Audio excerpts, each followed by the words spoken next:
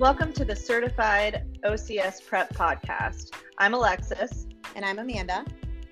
And we're here to help you prepare for your OCS test.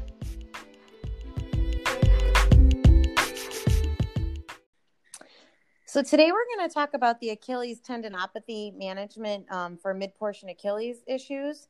That's a CPG that was revised in 2018. It was first done in 2010. So as you go through the 2018 CPG, if you're following along, you'll see there's also 2010 summaries, and we'll talk about the updates as we go.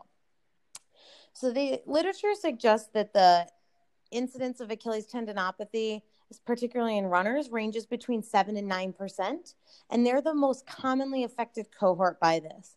It's typically classified as a frequent overuse or overstress overload injury, although know that it's reported in a wide variety of sports, and you will see some sedentary individuals, inactive individuals present with this.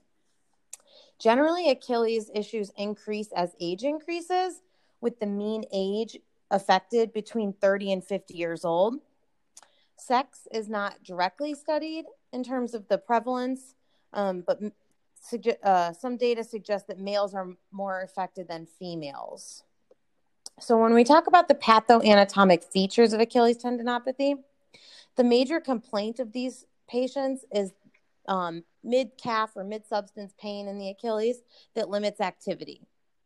Pain is preceded by excessive mechanical stresses, such as tensile loading and shearing, which causes pathologic changes at the tendon level. These pathologic changes can be classified as tenocyte proliferation with tendon thickening, neovascularity, collagen fibril thinning and disorganization, increase of non-collagenic and fibrocartilage matrix, fat deposition, altered fluid movement, and an overproduction of nitric acid with tissue apophysitis. So those are kind of your main stresses or tendon pathologic issues that could cause Achilles tendinopathy. Obviously, there's quite a few. And essentially, all of these pathologic processes in one way or another weaken the mechanical and the material properties of the tendon, which causes the tendon to become weaker. It causes to have decreased stiffness and strength. Therefore, it can't effectively transfer forces well over the lower leg and causes motor control deficits, which can contribute to some pain. Inflammation and degeneration are not usually mutually exclusive, but they can coexist through the process. So what that means is not all Achilles tendinopathies are an inflammatory process just because they have that tendon pathologic degeneration going on, but they can occur together. They suggest that the extent and or severity of tendon abnormalities are not consistently related to the severity of clinical presentation. Some research also suggests that the plantaris tendon may be involved in those with chronic Achilles tendinopathy, and the plantaris tendon and the associated nerve structures around there may cause impingement on the medial aspect of the Achilles, contributing to some of the pain if there's pain localized more on that medial side. The next thing that they want to discuss in the CPG is the risk factors. So a couple things I want to point out specifically in the evidence update are a couple specific studies they reference. One of them is a prospective study that found altered posterior and anterior force displacements and an increase in laterally directed forces underneath the forefoot as risk factors for developing Achilles tendinopathy in runners who are noted to be heel strikers. So again, watching running mechanics and seeing how the patients are moving can sometimes give you, quality of motion can give you just as much information as quantity of motion. We'll talk more about objective measures as we go, but looking really where their forefoot strike is versus heel strike, and whether they're having an anterior posterior load transfer or an increased lateral transfer of forces. They also mentioned a retrospective study here that looked at injuries in military recruits who were given either a rigid or a shock-absorbing insole when they were issued their combat boots.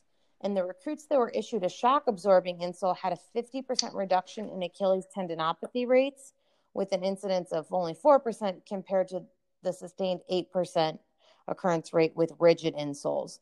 So again, we can talk more about orthotics as we go. I know we talked about them in the plantar fasciitis episode, but just know that the shock absorbing ones did decrease the Achilles tendinopathy rate in that population specifically. Um, Level 3 evidence reviews note limited evidence for hip muscle performance as risk factors when generally looking at leg, ankle, and foot injuries. But they do suggest that neuromuscular deficits in the glute med can contribute to function in those with Achilles tendinopathy. So even though there may not be a direct cause or correlation there, I would still encourage you to look up at the glute strength, glute muscle activation, that kind of a thing, just to make sure that you're not missing anything or leaving the patient at a predisposition for a re-injury or a reoccurrence through their rehab. And then of note, that I think this is important, it's only level 3 evidence, but it's important. Systematic reviews have specifically identified an increased risk of tendon injury with the use of fluoroquinolone antibiotic therapy. So the risk of developing a mid-portion Achilles tendinopathy is obviously multifactorial. It's going to be related to a combination of intrinsic and extrinsic factors that ultimately cause that tendon overloading.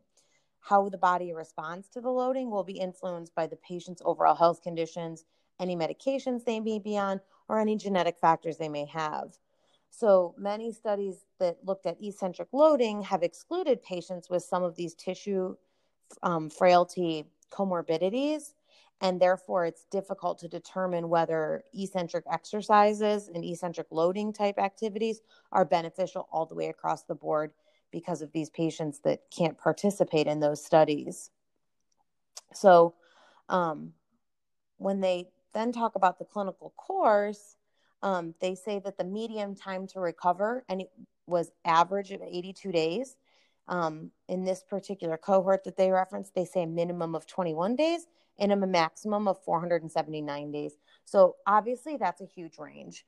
I can't say I get these patients overly acutely in the clinic. I think oftentimes they've tried to manage on their own, or they're already in that subacute or chronic phase when they come to therapy. I don't generally treat high intensity runners or high intensity athletes. So I don't see these generally shorter recovery times. I generally see them on the longer end. I can't say 479 days specifically, but I'd say a couple months I would put most of these patients at. I don't know, Alexis, do you have anything to add on general timeline of when you usually see these patients or how long you feel like they take to recover? Yeah, so I feel like it's kind of like with plantar fasciitis, where it's so variable, and a lot of times people deal with this issue for a long time. They kind of try managing it on their own before they really start to, see somebody about it. So I don't really have a specific, like, this is how long I usually see. I mean, it's so variable. There's just so many different factors. And Sure. And I think that's going to be one of those characteristic findings of tendinopathy, Achilles tendinopathy in the clinic, is you're going to see these really variable timelines. Moving down through this section of the CPG, they suggest that sex may influence the response to treatment with eccentric exercise, suggesting that females with Achilles tendinopathy perceived more pain and less of an improvement in function compared to males following 12 weeks of eccentric training. And that was level 2 evidence. Research also suggests that a greater BMI played a role in the development of Achilles tendinopathy. I think that they say that then BMI doesn't necessarily influence the response to non-surgical treatment. So again, obviously, if you have a higher BMI, more force transfer through the feet, you're going to be at an increased risk, especially if you have a lot of standing throughout the day, that kind of a thing. But they should still be good candidates for non-surgical interventions. So they suggest that an athlete's missed participation can be expected to be brief. However, decline in performance may occur in older athletes, and symptoms may return if it's not properly treated. Recovery time can vary from brief to many months and is probably dependent on the severity of the injury. So recovery may be influenced by intrinsic factors such as sex, while patients will improve. Mixed levels of recovery should be expected. So moving into diagnosis and classification, the 2018 recommendation is that clinicians should use a positive arc sign, the Royal London Hospital test, and a subjective report of pain located 2 to 6 centimeters proximal to the Achilles tendon insertion that begins gradually, and it's going to be tender to palpate. That set of criteria is really what you should be looking for to diagnose this. which has changed from the 2010 recommendation where they say that one of the hallmark signs is self-reported stiffness after a period of inactivity. I think that sometimes can be a finding, but the updated recommendation is not to use that as your hallmark sign. Looking at differential diagnosis, clinicians should consider diagnostic classifications other than mid-portion Achilles tendinopathy, including involvement of the plantaris tendon, which I mentioned earlier. So if they're having a lot more of that medial pain, it's definitely something to consider. Then they also have a list in here of other conditions which you should consider if there's posterior ankle pain. I'm going to read them. I'd be familiar with them. A lot of them I think you've probably been familiarized to before. So acute Achilles tendon rupture. Obviously, if you're suspecting a tendon rupture, you should be doing the Thompson test. A partial tear of the Achilles, retrocalcaneal bursitis, posterior ankle impingement, irritation or neuroma of the sural nerve, accessory soleus muscle, Achilles tendon ossification, some kind of systemic inflammatory disease, fascial tears, or more of an insertional Achilles tendinopathy, which they don't cover a ton in this CPG. I think it's covered a little bit more in the current concepts, so I'd be aware of that also. Regarding imaging in these populations, essentially ultrasound imaging and MRI may be useful in assessing for differential diagnoses and identifying coexisting pathologies, such as those partial ruptures or tears, any kind of bursitis, peritendinitis, plantaris involvement, and or fascial tears. There's conflicting evidence on the level of association between the severity of a tendon abnormality seen on imaging and the presented symptoms.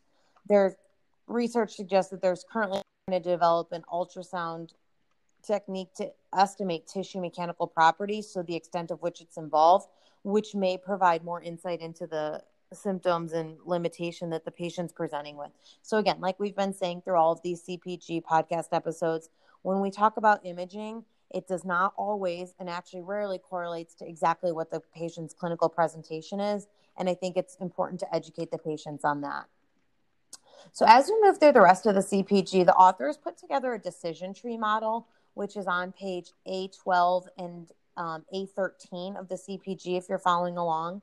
I'm going to kind of verbally go through it. They break it into 5 different components, and those 5 different components include medical screening, classification of the condition through evaluation of clinical findings, determination of the irritability stage of the tissue, determination of evaluative outcome measures, and the intervention strategies for patients in acute and non-acute stages.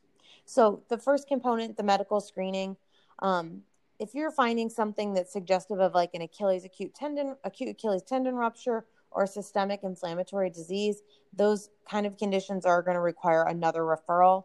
But again, just be asking yourself that question. Is this patient appropriate for PT? Are they treatable? Can I treat them, but they still need a referral? Or should I be referring this patient out to a different healthcare provider? Component 2 involves the evaluation of physical exam findings. We'll go over those, which include, what I talked about, that gradual onset of pain, that 2 to 6 centimeter proximal Achilles insertion tenderness, the positive arc sign, and those sorts of findings that you're going to see that the patient's going to give you. Component 3 is tissue irritability. So what it's really reflective of, the tissue irritability, is how able is that tissue to handle a physical stress, and is it related to their physical status and extent of injury or inflammation that's present. So the diagnosis of tissue irritability should be classified as acute, non-acute, or chronic according to the signs and symptoms and duration. Again, a chronic tissue is going to handle stress much differently than an acutely irritated tissue. So just being aware, I think some of that comes from the patient and some of that comes from your observation and exam clinical findings. So that's really your clinical judgment that's going to help you come up with the level of tissue irritability. The fourth component they talk about are outcome measures. They suggest standardized tools such as the Visa-A, the FAM, and the LEFS, which we've talked about in the other foot and ankle episodes.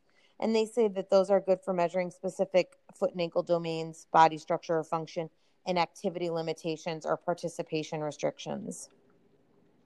The fifth component outlines intervention strategies. So they suggest that interventions are grouped based on the following categories: therapeutic exercise, which they include as stretching, exercise, neuromuscular reeducation, manual therapy, education, home of use of home medical supplies such as bracing, and clinical use of medical devices such as iontophoresis. There's also going to be a brief section that we go through that touches on interventions outside the scope of physical therapy, which includes corticosteroid injections, extracorporeal shockwave therapy, and platelet-rich plasma injections, just so you're aware of them and are able to educate the patient. I think part of the reason why they included this is most of the studies on those interventions outside of PT are done on patients with mid-portion Achilles tendinopathy. So it's good knowledge to have just for every day of treating your patient. I'm sure that most of us field questions about whether or not patients should have cortisone injection, etc. So moving into the examination, the outcome measures section, the lower extremity functional scale and the FAM were found to be the most commonly used, with the FAM receiving the highest quality assessment score for responsiveness. They also suggest you can use the Visa A to assess pain and stiffness, but that the FAM and the lefts are really your go-to for activity participation limitations. Activity limitations and physical performance. Essentially, we're using physical performance measures such as heel raise, endurance tests, hop testing, maybe a gait speed test, depending on the population you're working with, to document objectively any kind of findings with their functional status. Physical impairment measures include ankle dorsiflexion range of motion, subtalar joint range of motion, plantar flexion strength and endurance, the static arch height, your forefoot alignment, and any pain with palpation. And that's level B evidence, exactly the same as the 2010 recommendation. So that really encompasses the exam section of what the authors suggest you should be looking at when you're looking at Achilles tendinopathy. Is there anything else, Alexis, you particularly look at when you're doing an exam on these patients other than what I mentioned? No, I don't think so. It's pretty Yeah. straightforward. Yeah, again, and I think sometimes in these CPGs, what's not emphasized enough is the quality of movement. I think, Mm. looking at the quality of gait, the quality of someone's heel raise, if you're looking at heel raise, how much upper extremity support do they need? Are they flexing their knee to gain some of that forward momentum? Are they compensating at their hip? Someone can do 20 well-compensated heel raises, and that can give you false information if you're not looking up and down the whole extremity. Again, double leg versus single leg, that kind of a thing. So just being aware of quality of movement with some of these patients, because as some of these tendinopathies take a while to heal or to get better, you need to look for small quality movement changes to show progress. That being said, moving into the intervention stage, the first section they reference is exercise. So the general recommendation for exercise is that clinicians should use mechanical loading, which can either be in the form of eccentric or heavy load, slow speed exercise programs, to decrease pain and improve function in these patients. So specific factors such as frequency, load, and speed are not standardized across studies, and therefore optimum parameters are not yet formulated. They also suggest that most of these studies that comprise this level A recommendation have excluded participants with the frailty of tendon structure. So anyone with a lot of comorbidities, probably certain genetic ones that are on certain medications. Therefore, some of this information is difficult to extrapolate to that population. Be aware of that if that's predominantly the population that you're seeing. I will say that a couple studies that they referenced specifically, there was one where they found eccentric training to be more effective than concentric exercises and general therapeutic exercise and the electroshock therapy.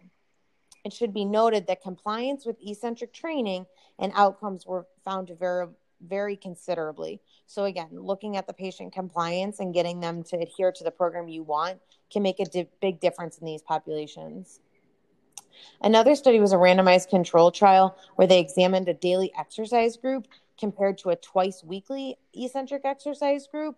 And at 12 weeks, the differences in the Visa A pain score between the daily exercise and the 2-week exercise groups was not significant. So as much as they don't define any parameters as to the frequency duration of these types of programs, every day probably isn't necessary based on that particular randomized control trial, that a couple of times a week is probably sufficient. The next category they talk about is stretching. So this is level C evidence, and they say that clinicians may use stretching of the ankle plantar flexors with the knee flexed and the knee extended to reduce pain and improve satisfaction with outcome in patients with mid-portion Achilles tendinopathy. So that being said, again, they don't make a strong recommendation that it's going to change function. They suggest that it may improve satisfaction, which to me says that the patient's probably perceiving a decrease in pain, even if it's temporary. That may not be what's giving them the carryover of improvement, but after an activity or after prolonged positioning, if it makes them feel better, it's probably worth it. So the study they used to come up with that evidence update was a 6-week stretching program that was described as eccentric stretching. One set required participants to perform 9 plantar flexor stretches, 6 with their knee straight and 3 with their knee bent off the end of a step. Each heel drop stretch was held for 15 to 20 seconds, and the participants increased from 1 set to 3 and from bilateral to the involved side only over that 6-week period. So it was really just an outline stretching program. And they say that the pain decreased to a 0 to 10 visual analog scale from a 7.2 at baseline to a 2.9 at 12 weeks. So 82% of the participants in that study reported a level of satisfaction of 7 out of 10 or greater with treatment. So exactly what I just said. If you're decreasing their pain, they're probably going to be pretty satisfied. Where I think stretching may leave something to be desired is if you're changing the mechanical stress or issue that's causing the Achilles tendinopathy. If they feel good, then can you help keep them feeling good or give them some other strategies to help, change their foot function with more dynamic activities? The next one that they talk about is neuromuscular reeducation. This is actually, which was surprising to me, a level F evidence, which means it's an expert opinion. They say that neuromuscular exercises targeting the lower extremity may lead to abnormal kinetics or kinematics, specifically eccentric overload of the Achilles tendon during weight-bearing activities. So essentially what they're saying there is if someone doesn't have really good awareness or positional sense or proprioception when you're having them do, for example, a lot of single leg activities, and that stress, their hip isn't or their knee isn't necessarily equipped with the strength and proprioception to handle that load of a lot of single leg work. What's that doing at their foot, and is it contributing to the onset of some of these symptoms? So again, I think just being mindful of how you're dosing exercise, choosing activities that are appropriate for the patient population. Don't pick a lot of single leg activity in someone that maybe doesn't need to do a lot of single leg activity. Do you have anything there, Alexis, to add about neuromuscular training and or stretching? No, not really. I mean, I definitely agree with you on the stretching. I feel like it's typically not what I seem to find is yes, they get that sort of like immediate pain relief from doing some stretching. Um, but that's usually kind of a secondary issue because they have pain. Things tend to like tighten up and guard. And so, it's definitely something that I would give these people, but I just explain why that's not the only thing they need to be doing. Even though you seem to get that nice relief afterwards, like that's awesome, but not necessarily, the only thing you need to be doing. So definitely Sure. agree with that. So for manual therapy is the next intervention they suggest, and that in 2010 was a level F evidence, and actually the 2018 recommendation also maintains that level F expert opinion recommendation, which means you should be using it in clinical practice in a guarded fashion. But they suggest that using joint mobilization may improve joint mobility and function, and soft tissue mobilization may increase range of motions for patients with mid-portion Achilles tendinopathy. Again, not a strong recommendation there, no strong research to tell us exactly what manual therapy techniques to do.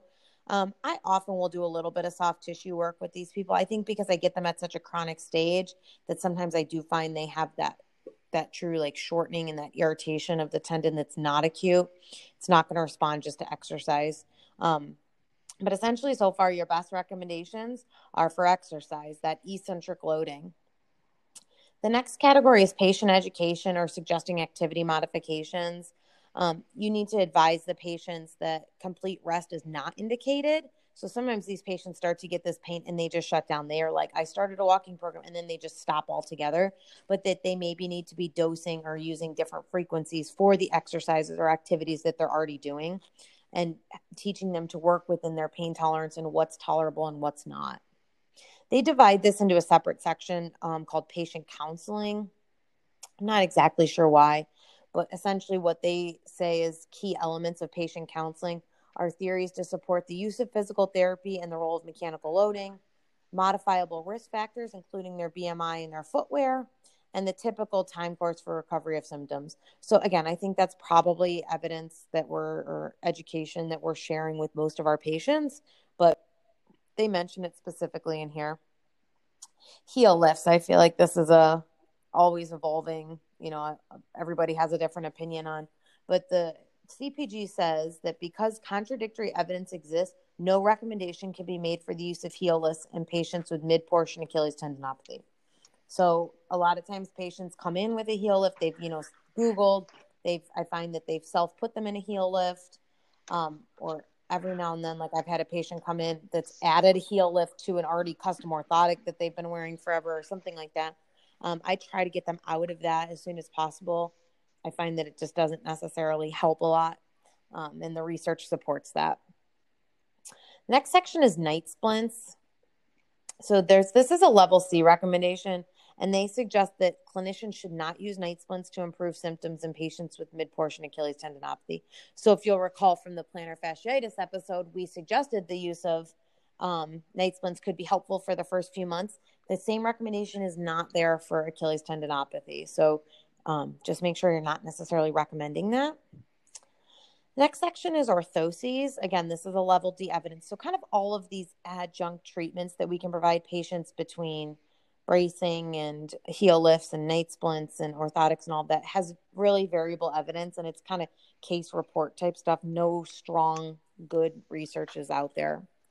But the 2018 recommendation for orthotics is that, again, because contradictory evidence exists, no recommendation can be made for the use of foot orthoses in patients with mid-portion Achilles tendinopathy. Now, with all of these recommendations like this, I think it's important to know that it's a tool in your toolbox.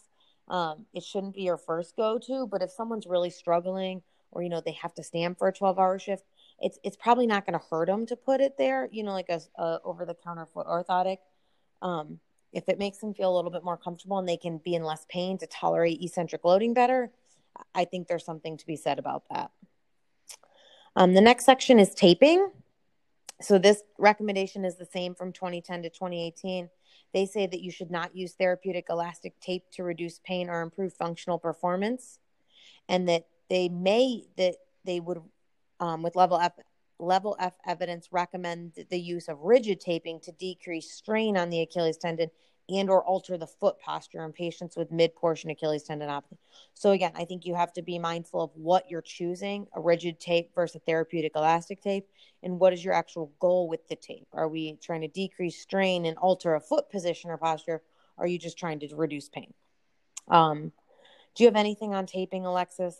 I do it sometimes in the clinic. Again, it's a tool I use. I don't know that I do it with every Achilles tendinopathy patient I have.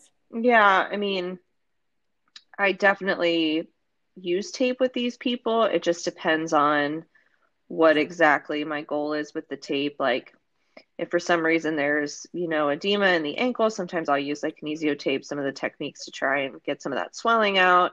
Sometimes I will tape over the Achilles just for, a little bit of that feedback, a little bit of decompression, and just see. And if it doesn't help, I don't do it again. But, sometimes Sure. there is a little bit of that, whether it's placebo effect or whatever. I think it just depends on the patient. And sometimes I think it's worth trying, clinically. But I think, Sure. obviously for the test, understanding that, the evidence isn't necessarily there to show a lot of benefit from elastic tape and even really from the rigid taping.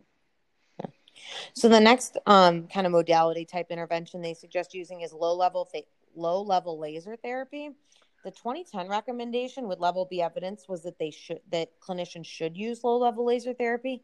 That recommendation has changed significantly to a level D evidence, and a little more research has come out about that. It's a little bit more contradictory, and now there's no recommendation for the use of low level laser therapy in patients with mid portion Achilles tendinopathy. So just be aware of that one. It's changed, so make sure you're studying off the right CPG here. Next one, iontophoresis. The recommendation is exactly the same as 2010. Iontophoresis should be used with dexamethasone to decrease pain and improve function.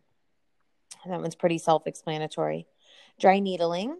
So there was no recommendation for dry needling in 2010. The 2018 recommendation is level F evidence, but they say that clinicians may use a combined therapy of dry needling with injection under ultrasound guidance and eccentric exercises to decrease pain for individuals with symptoms greater than 3 months and have an increased tendon thickness. So again, it's case study evidence, and I think that's just because there's not enough research out about dry needling yet. I think this is an area we will see change a lot. But I think the important thing to note there is it's always in a combined treatment approach. They use it with eccentric exercise, and it's been patients with symptoms greater than 3 months. So very specific population there.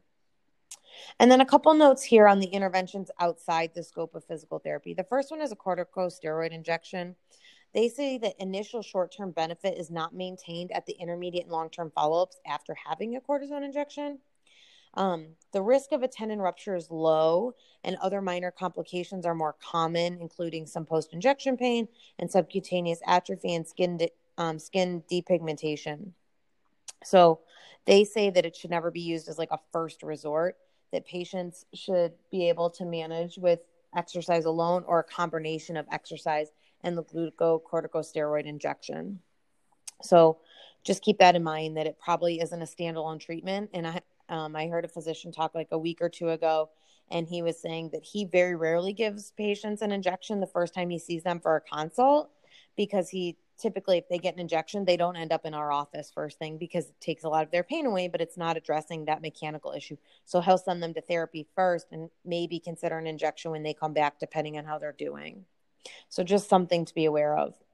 The next section is the extracorporeal shockwave therapy. They say that when it's combined with eccentric exercise for chronic mid-portion Achilles tendinopathy, it's supported in the systematic reviews with improvement in Visa A scores, pain, and function.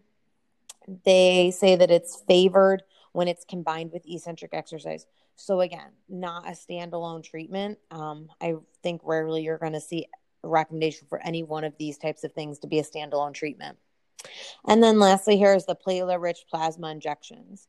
So there's been multiple systematic reviews on these, and they've determined that there's no support for the use of a PRP injection over a variety of outcomes. So they've looked at Visa A scores, they've looked at return to sport timelines, ultrasound measures and tissue quality, and their function using the FAM in this population of those patients with mid-portion Achilles tendinopathy. So again, there's no support there for a PRP injection. So if patients are asking about those, it's something I would be aware of, be educated about. So in essence, that kind of wraps up the tendinopathy management for mid-portion Achilles issues. Do you have anything, Alexis, to add?